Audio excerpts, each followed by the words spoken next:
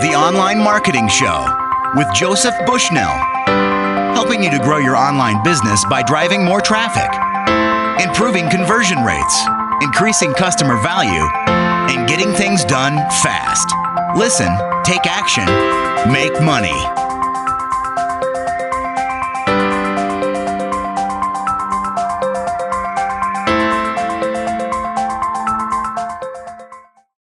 Hello and welcome to the Online Marketing Show. This is Joey Bushnell. Today's special guest is a top marketer and he is the author of the book Email Persuasion. His name is Ian Brodie. Go to emailpersuasion.com to find out more.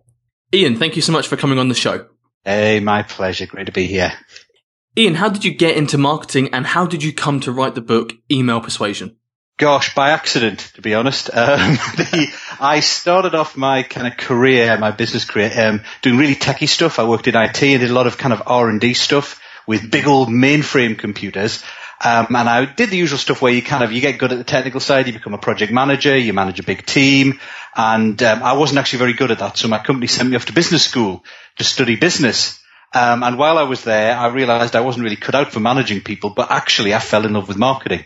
And I decided that was the kind of thing I wanted to do. So I ended up switching jobs to become a consultant, focusing on marketing and business strategy, but for very large firms. So I'd work with, some of the, over here in the UK, FTSE 100, Fortune 500 over in the US and do big marketing and strategy projects with them. Did that for about, over a decade.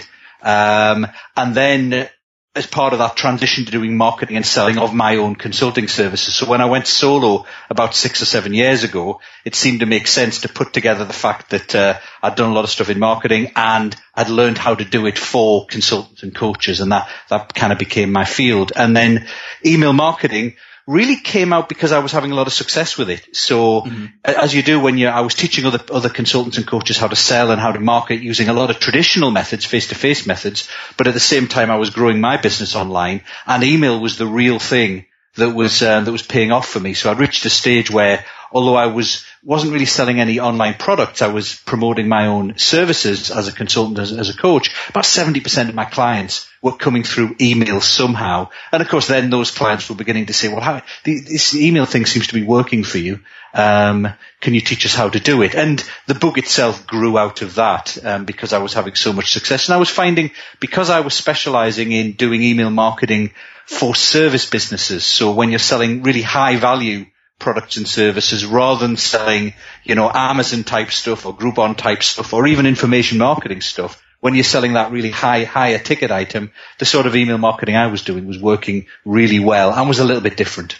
So let's dive a little bit deeper in. You said that email was basically the most successful thing that you were doing. Why else do you love it? What is it about email that makes it so successful? Well, I think there's I guess there's three things that I like about email. The first is obviously that it works. And you can look at a lot of the research. Occasionally, of course, there's a whole bunch of buzz about all sorts of different and new and exciting different types of marketing. And of course, people with products to sell always want to sell you the latest new thing because new equals I can sell it to you because you don't know it. But the truth is that whenever it's studied, email marketing, I think the last study was by Custora, who studied Lord knows how many millions of customers over 5 years and checked where their online purchases came from. And 40 times as many purchases came from email as from social media, for example. So it just does work. And I think it works because it is a more intimate type of communication than social media or really anything else you can do. I make the effort to try and read everything in my inbox. Spam filtering is pretty good these days. I don't really get a lot of spam. I get a lot of newsletters I've subscribed to that I maybe scan, but I try and read everything that's coming into my inbox. Whereas with social media, I don't care if I see all the Facebook posts. I don't care if I see all the Twitter stuff. I dip in and out of it as it's happening. So as a communication style, it kind of works and the data says it works. I think one of the best ways of looking at it is if you go to the website of any of these social media experts, and I'm not having a go at social media because I use social media in conjunction with email, but if you went, who knows a lot about Facebook? It's people like Mary Smith and Amy Porterfield. If you go to their websites, the biggest amount of real estate on their website is taken up by them trying to get you subscribe to their emails, not to connect with them on Facebook. If you go to Lewis Howes, the kind of LinkedIn influence guy, or the LinkedIn expert, What he tries to get you to do on his homepage is subscribe to emails, not to connect with him on LinkedIn. I think it's Melanie Duncan does Pinterest. What does she get you to do? Subscribe to her emails, not to go and hook up with her on Pinterest. So all these social media gurus know that the big money for them is actually in getting people to subscribe to the email. So it works. I find it easier. I'm not the sort of person who really enjoys going out and meeting people and shaking hands and all that kind of schmoozing type stuff. It just doesn't do it for me. I don't really enjoy it. But I find that I'm quite happy to sit and write an email. And I can do that, and I can do it when it fits in with my lifestyle, and I can pre-program it to go out. And of course, email is scalable as well. So whereas with social media, you could do the same kind of, go and type something like I'm saying with email if you're not really a kind of face-to-face meeting people person. But what you can't do is get that thing to go out to 10,000 people on your email list, or to automate it so that when people first follow you on social media, they get a certain number of things for you. It just doesn't work that way. It's all kind of real time, and you've got to be there with social media, whereas with email, you can kind of scale it and you can set it and forget it if you want. So all that kind of added together means it's a method that I like. It's funny, isn't it? Because one of the best uses of social media for marketing is to get people to sign up to your email list. So social media feeds into email in a way. That's right. I mean, that's what all the Mary Smiths and Amy Porterfields and Lewis Howes will tell you, is that you, as well as what you're doing on their particular social media of interest, you ought to be getting people to sign up to your email list, because in a way that's more permanent. It's a more personal interaction. And you can see it in, you probably have the same, but whenever I do webinars, for example, of course, I'll promote the webinar on social media. I'll have it on my blog. I'll promote it to my email list. And, 80-90% of the people who come into the webinar are going to be coming from my email list or the email list of someone else who's promoted it from me. It just works. So the big question then, Ian, is how do we build a list? Some of those listening to this maybe don't have a list at all, or maybe they have a list, but it's quite small and they'd like it to be bigger, which means they don't have enough people reading their emails. So how do we do that? How do we grow our list? Well, I think there's a well-known formula, I think, that most people are aware of for building a list, and it's traffic times conversions. If you think of, am I going to get a subscriber? It's kind of the number of people who come to your website. If we rule out for a minute the fact that you can get people to subscribe to your emails, if you meet them face to face and stuff like that, that tends to be quite small scale. The main amount is going to come from people coming to your website. So traffic, website visitors, multiplied by the percentage of them that then, decide to opt in. And you've got to work at both sides of that equation. Traffic you've got to get, and the key thing is got to be the right sort of traffic. You can get a lot of traffic if you offered money for free on your website, but it probably wouldn't be the sort of people you'd want subscribing or who were ever likely to buy anything from you, if you did that.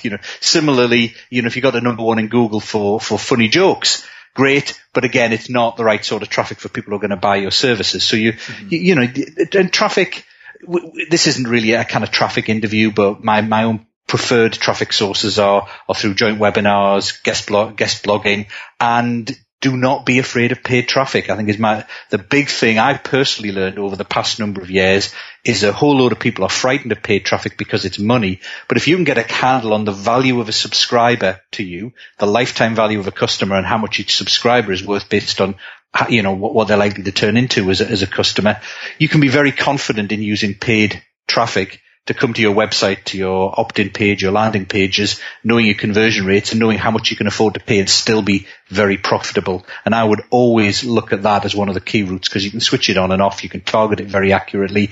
And and again, as your business grows, it's something that you can spend money on doing rather than having to spend your personal time, which of course you've only got 24 hours in the day of. Well, this leads nicely on to my next question, which is about something that you wrote about in your book, Email Persuasion. It's a formula that you call the opt-in formula.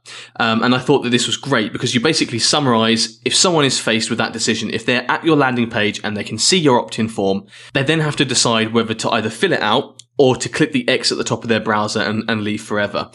So the opt-in formula helps us to work out in detail how we can increase our opt-in rate. So could you let us know a little bit about that, please?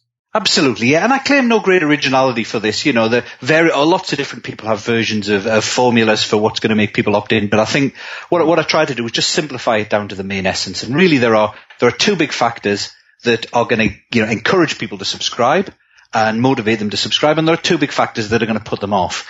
And the two that are going to motivate them to subscribe are the long-term value they perceive in your emails and a short-term incentive. And the two that are going to put them off, so that it's, the top two multiplied together divided by the bottom two, and the bottom two are friction and perceived risk. So if we jump into each of those, the long-term value people are going to see from your emails is basically if they just think, if I subscribe to this email, what would I get from it in the long term? And if you're someone famous in your field, so I've been a consultant for longer than I can remember, 20 years or so, and I've always loved people like Tom Peters, Michael Porter, etc., big names in the consulting field.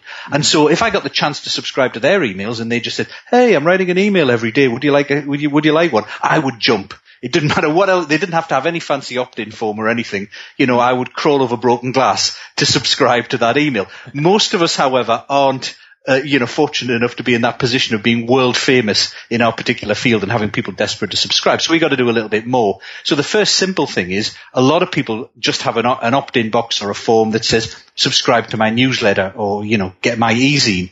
But of course, there's no implied value from the word newsletter or the word e-zine. In fact, newsletter sounds awful. It sounds like you're going to get, details of what Marjorie in accounts is doing this week or whatever. Nobody wants to know your news. People want to know something valuable and useful to them. So always try and name your newsletter or regular emails so that they tell people what they're going to get from them. So, I call mine client winning tips. It's fairly simple, but if you want to win clients, then client winning tips sounds like it's something you might want. Other people might have divorce survival nuggets if that's what you write about, or, cost reduction strategies or whatever it might be. So give it a name that sounds like people might want to get it. If you've got other great stuff on your website, like really great blog posts and all that other stuff, or you can have some testimonials that tell people, Laura Betterly, I think the social media, consultant, has a really great thing on the front of her website where she's basically just got a couple of quotes from people saying, yours are the only emails I read. So that's telling people through the use of third-party endorsement, these emails are worth reading. So that increases the perceived long-term value of the emails. Short-term incentive, of course, long-term is great and we all want something wonderful, but we want it now as well. We want it now.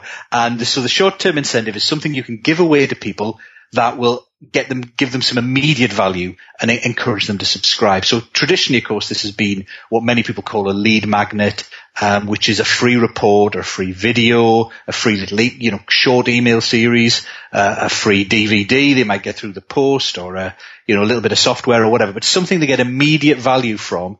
That satisfies that kind of craving for instant gratification. Now, of course, it's got to be value in the area your long-term emails are going to give them value in. There's no point in giving them something really great, if about saving some money on their telephone bill, if long term you're going to talk to them about winning clients. That you're getting the wrong people. The incentive needs to attract the right sort of people. But usually that instant punch of value that solves an immediate problem or an ambition or a goal that they have, that's going to kind of push them over the edge to subscribing.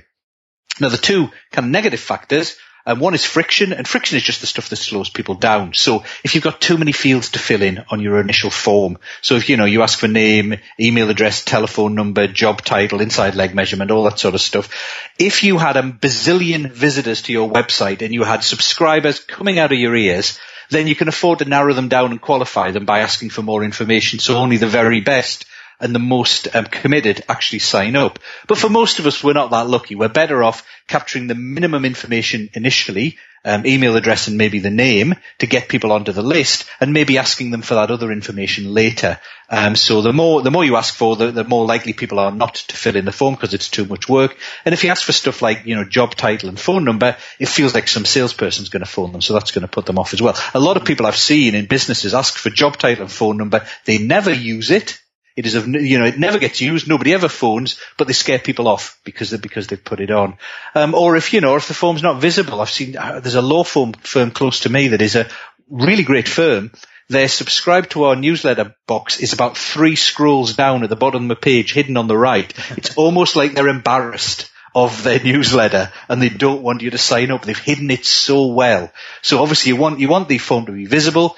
You want to be visible in more than one place. So typically, right-hand side next to a blog post, very prominent on the home page. Why not on your About Me page? It's usually the second most visited page on your website. So why not, instead of making your About Me page all narcissistic and about how great you are, make it about the value that people will get from you and your website. And of course, the best way of them getting value is to subscribe to your emails. Make it show whenever you take an action, like scrolling to the bottom of a blog post or showing it in there. All sorts of stuff like that. You can think of lots of different places to put opt-in forms. It's going to reduce the friction because it makes it easier for people just to find it.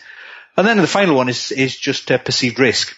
And if your website looks like it's scammy, if it looks like by subscribing they're going to get hit by a whole bunch of spam, then it's probably going to put them off. And this is very dependent on your audience. Mm-hmm. So, if you're trying to appeal to video gamers, they expect the screen to be black and full of, pictures of women with big swords and stuff like that. And that's in keeping with what they're expecting. If you're a survivalist, you expect a kind of hand-cranked website that looks very scruffy and anti-establishment. But if you're a business professional, you don't expect a website that looks like, a 13-year-old child did it with big red warning, stop now and stop signs and stuff. That kind of thing works for some of the internet marketing crowd. And it kind of grabs my attention. And I'm kind of used to those sort of things, but to a more conservative business person, that can often put them off. So don't take it for granted that the best practice opt-in templates that you see working in one niche are going to work in your niche. You must test them because your audience is different. And there is a risk that some of the things you see might put people off by looking a bit risky. Brilliant, Ian. Thank you so much for going into so much detail and giving us some really practical tips there on how to increase our opt-ins. So we've built a list now. We've got a nice amount of subscribers on our list and we're happy with it. So we're sending out emails. How do we make sure that our emails are opened and actually get read? Well, I think the first thing about them being opened is your own reputation. So if you have delivered great value with your initial incentive, your lead magnet, if they read that or they watched that video and it was excellent and it immediately helped them in their business or their life, then they're much more likely to read your initial emails as they come in. And if those initial emails are also excellent and give them great value, you've kind of almost got someone for life there. It doesn't matter what you put in the subject line, they're going to open it because you've just built this reputation with them of sending them brilliant stuff they can use. Mm-hmm. So that's the first thing is, keep the quality level really high, especially early on. The second thing, of course, is the subject line, and what's in the subject line is going to interest people. There are all sorts of unusual subject lines that have worked in the past. The Obama campaign did really well fundraising with emails a few years ago, and they used subject lines like, hey, get an email, I guess, saying, hey, from Barack Obama. It's probably going to spark you to open it. But, and of course, lots of internet marketers then used the exact same hey thing and it became overused and people kind of said, oh God, it's another one of those. The kind of safest, the tried and true formula is something I got from copywriter Gary Bensavenga many years ago, which is that and he did it for headlines in adverts, but it works just as well for subject lines. And it's that interest is equal to benefits times curiosity. So you're going to open an email if there's a promise of some benefit in there, you'll get something useful from it. But also if it invokes your curiosity. So, I subscribe to a whole load of emails. I'm obviously interested in marketing, in creating products and stuff like that. I remember, recently I got an email that said something like, product creation tips or something like that. And so there's a benefit in there because I want to get better and better at making products. But to be honest, I've read 100 emails that promise product creation tips. I probably think I've already read most of those tips. There was no element of curiosity in there.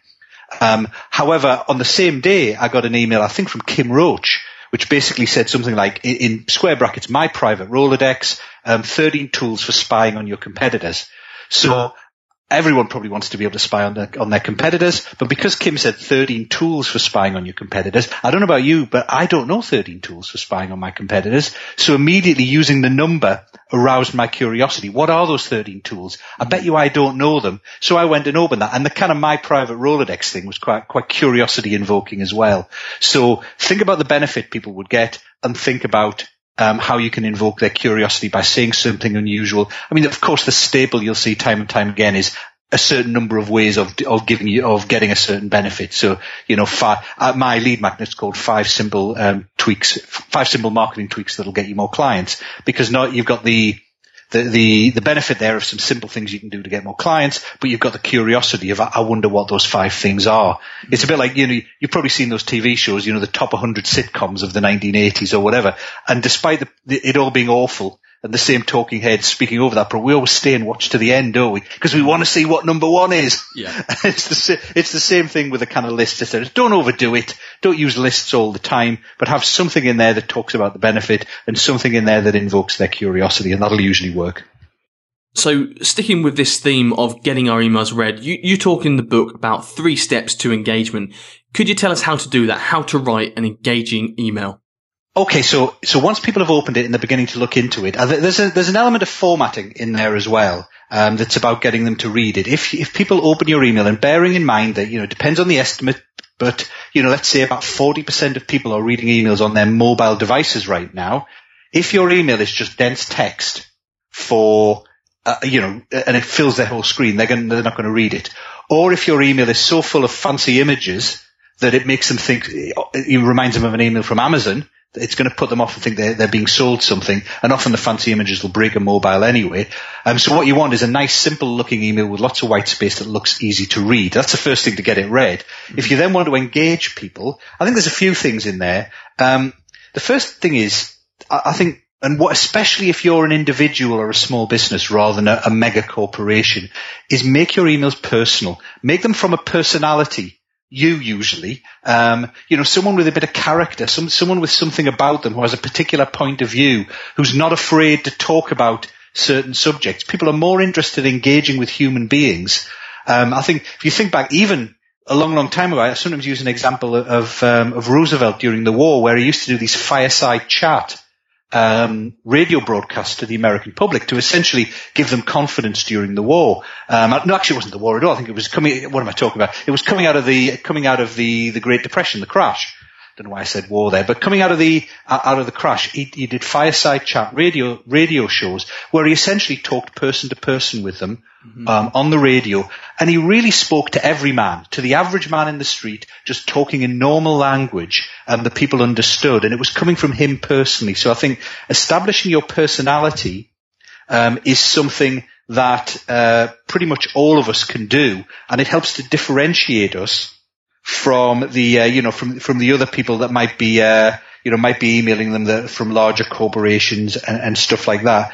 And I think the second thing that's related to that is that you need to go beyond just regurgitating facts and figures and tips. I think a lot of people in my field, which is consultants and coaches and people like that, have a lot of great information to share with people, but they don't go beyond that. They just give information. And, if we just wanted information, we could scour the web. Google works for that. If we just wanted information, we could read a dictionary or Wikipedia or an encyclopedia. Or we often need something more. And if you think about what we voluntarily give our attention to day in, day out, it's stuff like soap operas. It's stuff like CSI that my wife loves, or Fringe, or whatever the latest kind of crime or sci-fi drama is. That's what we're obsessed by. Whenever the latest Elementary or Sherlock Holmes type thing comes on, my wife and I are sitting there in front of it with a little drink in hand, and we tune in, week out. And many people tune in, day out to certain radio shows where there is personality, there are characters, there's story, there's something interesting and unusual going on all the time. So when you're thinking of writing your emails, absolutely you need to be giving value in those emails, otherwise people are going to start tuning out. But you also need to be doing it in a way that's a little bit entertaining. So, if you're writing about if you're giving people a tip about something valuable, then, wrap the tip in a story about how you discovered it. And I've found that when I tell stories about my terrible failures when I was first starting marketing, people love that. People love to hear about failures and problems you had, and they get really engrossed in the story. Or if you kind of link a good piece of marketing to what's happening in the news, or what's happening on TV in a famous TV series, or what's happening, you can go the complete opposite direction to TV series and look to classical literature or whatever, but just put a bit of a twist on it. Don't just make it dry, boring information all the time, but do something to make it more interesting. And then I guess the final thing is you've got to get people to take action. There is a danger when you are sending regular emails to people that people get into this mode of they'll open your email, oh, this is good stuff, they'll read it, they'll go, yeah, very interesting, and then they'll close it and they'll move on to their next email. And they get it almost into like into being a passive consumer of that information. And that means that when later on you do ask them to do something like, to buy from you, they're just not used to taking action whenever they get emails from you. They're just used to reading it and moving on. What you want to get them used to doing early on is properly engaging. It's a bit like, I guess, going on a date. If you see, I'm going to talk from a boy's perspective here, but if you're a teenage boy and you see a girl that you like and maybe you want to invite her out on a date and you decide you're going to send her some flowers, or you can tell how old I am. You maybe send her some flowers or a box of chocolates or whatever. If you keep sending her gifts and she never does anything for you, like giving you a gift or a card or going out on the date, that's not really a relationship. That's stalking. And you got that with your emails as well. You don't just want to be sending people this great stuff. You want them to be taking action as well. So early on, for example, you might just want them to hit reply and say they've got something from you, or tell you something about themselves, or tell you about one of their big problems, or click a link and go and fill in a survey for you, or click a link and go and like a post on your blog. So what you're doing is you're kind of, in the one sense, you're conditioning them to take action when they get emails from you. But really what you're doing, the way I like to see it, is you're just building a proper two-way relationship. Real relationships in the real world that mean something are never just one way. They're always a mutual exchange. And it's not just people reading your stuff, it's people actually talking back to you. It's one of the reasons, if you think of our pop stars and film stars these days, the ones that are very successful these days, they interact with their fans on social media. Mm-hmm. And it's that two-way engagement. You feel closer to someone if you're interacting with them rather than if you just, the olden days of buying their records and maybe if you got lucky you'd see them, you'd scream as they landed on an airport or something like that. These days people kind of expect to engage and interact rather than just passively receive. And that works better when later on you're trying to get something to happen. Let's talk a little bit deeper about a certain type of call to action, and that is to buy something. How do we turn someone from a reader into a buyer? Well, my experience, and remember, my experience is largely to do with kind of high value products and services. So my experience is that, firstly, I think we may talk about this later. Firstly, you have to recognize that people will be at different stages of readiness to buy when they join your list and at any given point when you're emailing them. So typically I find that of the people who might join my email list or other people's email list, you've got a small group who have joined that email list because they're ready to do something and take action right now, and they want, to buy a product or get a solution. So you kind of want to be giving them a chance to buy as soon as possible because they're ready to roll. But the majority of people aren't ready right now. They're kind of, in the case of, coaching services, for example, I help people get more clients in whatever consulting business they've got. So they may be in the early stages of looking for help. They may be thinking, I need to know how to get more clients, but I don't know whether I should be doing it online or offline. I don't know whether email is going to work. So the reason they're subscribing to my emails is to get useful information. They're not ready to buy yet or hire a coach yet. And before they're going to be ready to buy or hire a coach, a couple of things needs to happen. One is the time has to be right, so they're really feeling the urgency. And they feel they need to do something. Secondly, they need to trust me because coaching is quite an intimate relationship. And thirdly, I need to have credibility. They need to believe I can, do what I say I can do and actually deliver the goods and help them get more clients. So that usually doesn't happen over time. It doesn't usually happen instantly. It happens over time. So what you have to do is you have to think through, for my specific type of ideal client, what do they need to know and feel to be ready to hire me? In my case, I just said there, they probably need to know that I've worked with people like them, so consultants and coaches, and got great results for them. They probably need to know that they don't have to become a marketing genius overnight, that they could fit it into their schedule as a consultant, in kind of half a day, 1 day a week, rather than it taking 5 days a week and them having to become, a marketing genius. They probably need to know this is not some terrible scam where I'm going to take their money and run off. It's like a number of kind of internet things. And there's a whole bunch of those factors that they would need to feel or know before they'd be ready to buy. And what I need to do in my regular emails is I need to get those know and feel factors over to them. Mm-hmm. And a good way of doing that is going back to this thing about the use of stories. So as I said before, I tell quite a lot of stories in my emails about the failures I've had, but I've learned from those and I've got better. So people are getting the impression that's a topic Ian knows about and he's got good results with. I'll often tell stories about my clients. And so rather than, for example, doing, an email that says five LinkedIn tips to help you get more business, I'll tell that story, instead of just being a list of 5 tips, will be a story about one of my clients, the 5 things I helped him implement in his business to get better at LinkedIn and the results he got. And that way I've given people the tips in the email. The 5 tips are still there, but because I've wrapped it up in a story about one of my clients, and of course I'll pick a client I've worked with that's typical of my usual client base that I'm going after, they get the feeling, the kind of subconscious feeling, oh, he works with people like me. Oh, and he worked with them and they got really good results quite quickly. I wonder if I might get some good results from working with him. So you're using the problems and the challenges and the things they're interested in for the topics of the emails, but you're illustrating them with stories or examples that prove those known feel factors they would need to see to be ready to hire you. So you feed those in over time. And that builds your level of trust, your level of credibility. It builds the relationship. It also shows them what's possible and shows them the results they can get so they feel the need to take action more. And then, of course, you've got to have calls to action. And again, that's something that where, especially in the coaching and consulting field, where none of us likes to be too salesy, often we fall down in terms of having calls to action in our email. We feel as if I keep hearing this thing about, which I personally think is a bit of a myth, that what you need to do is, give value, pitch. And for me, that's just weird because firstly, you don't know when people are ready. And secondly, if you send someone a pitch, it's still a pitch. It doesn't matter whether your previous 3 emails were giving value. A pitch email still reads badly. So what I find is it's best to embed any pitches, any sales messages almost in every email. There's no reason why you can't sell in every email as long as you do it right.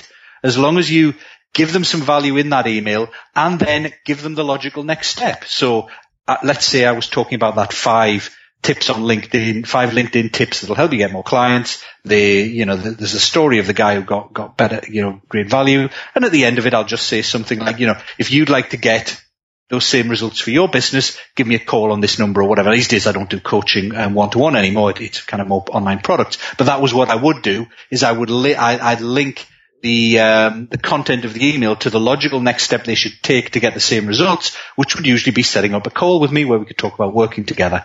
So don't be afraid of including a call to action that is the logical next step.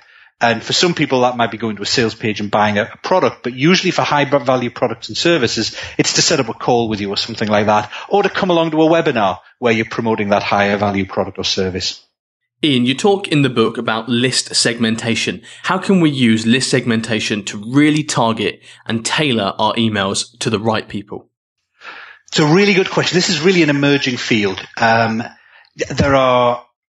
One of the challenges, I think, and it just comes back to that one of the things it shows up in is that thing I just said before about, not wanting to pitch too much in emails. The truth is what a lot of people end up doing is if you remember that people on your email list are going to be at different stages of readiness to buy, and they're going to have different interest levels in different products. So, if you try and average it out, and do a kind of, a 1 pitch every 3 emails sort of thing. The trouble is that's 1 pitch too many for the people not interested in that product, and it's not enough pitches for the people who are really interested in it. So you end up stuck between the two. Now, ideally what you would like to do is to know who's actually interested in a product, and therefore you can have more sales-focused emails to them because they're glad to see them because they're interested in the product, and not send so many emails or sales-focused emails to the people who aren't interested because they're not. And that's where list segmentation comes in. So, you can't read the mind of the person who's subscribed to your emails. But what you can do, for example, is something simple. So let's say, going back to that LinkedIn example, I ought to say I don't have a LinkedIn product, but if I did have a LinkedIn product, what I could do is I could send out an email to my whole list that said, that gave them a tip on LinkedIn. So my number 1 tip on LinkedIn, or, I think I sent an email a while ago saying the real secrets of LinkedIn, which, the real secrets, curiosity, lots of people opened it. And I would give out, one or two really solid tips on LinkedIn. And then at the bottom, I would say, I'm working on producing a product, a training product on LinkedIn strategies. If you want more tips in this area, click here. And what I would then do is take them to depending on the email system you're using. If you're using a basic email system, an Aweber, a MailChimp, a Aweber or MailChimp, you have to get them to opt into a new list. So you'd send them to a landing page. They would then subscribe to get more tips specifically about LinkedIn. With GetResponse or with Infusionsoft and Ontraport, just clicking the link can put them onto that list. Or with Aweber, you can use AW Pro Tools, which is a little tool that lets you do that from Jack Bourne. And then what you've done is you've segmented your list. You now know who is interested in LinkedIn and who wants to hear more about LinkedIn. So you can send them more emails about LinkedIn and more tips there. Hopefully ones you've pre-recorded and they just go out in an autoresponder. Those people will get great value from those LinkedIn tips, whereas of course the people on your general list who didn't click that link would have got bored by having 5 tips in a row on LinkedIn because it wasn't a subject they were interested in. And just as importantly, you can also, because you've got people who are interested in LinkedIn, you can mention your product about LinkedIn rather more frequently to those folks than you would want to your main list, because they're not interested. Mm-hmm. I'm never afraid to offer my services or offer something to people. But I wouldn't want to be continually pitching a product when I know someone is absolutely not interested in it. Sometimes people will say, look, you should be pitching all the time, because if people don't want your product, if they don't agree with that, they were never going to be a customer. They can unsubscribe. You don't want them on that list anyway. And that's true if all you're selling is one thing.